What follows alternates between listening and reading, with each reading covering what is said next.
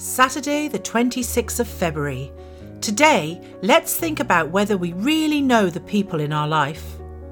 John 7 verse 24 says, "Do not judge by appearances, but judge with right judgment." Some people are in our life for a season, a reason, or a lesson to learn, and then they are gone.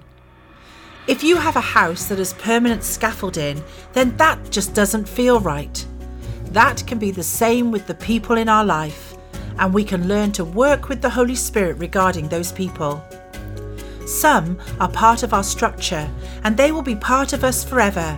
They become part of who we are. Then there are some that will want to be in our lives forever, but they are actually only there for a season, and that can be hard.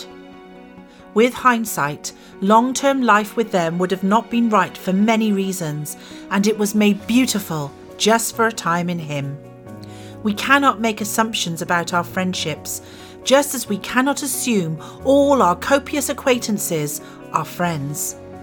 Friendship by nature gains access to our hearts and lives, and we have to be careful who we give that to so freely and so quickly.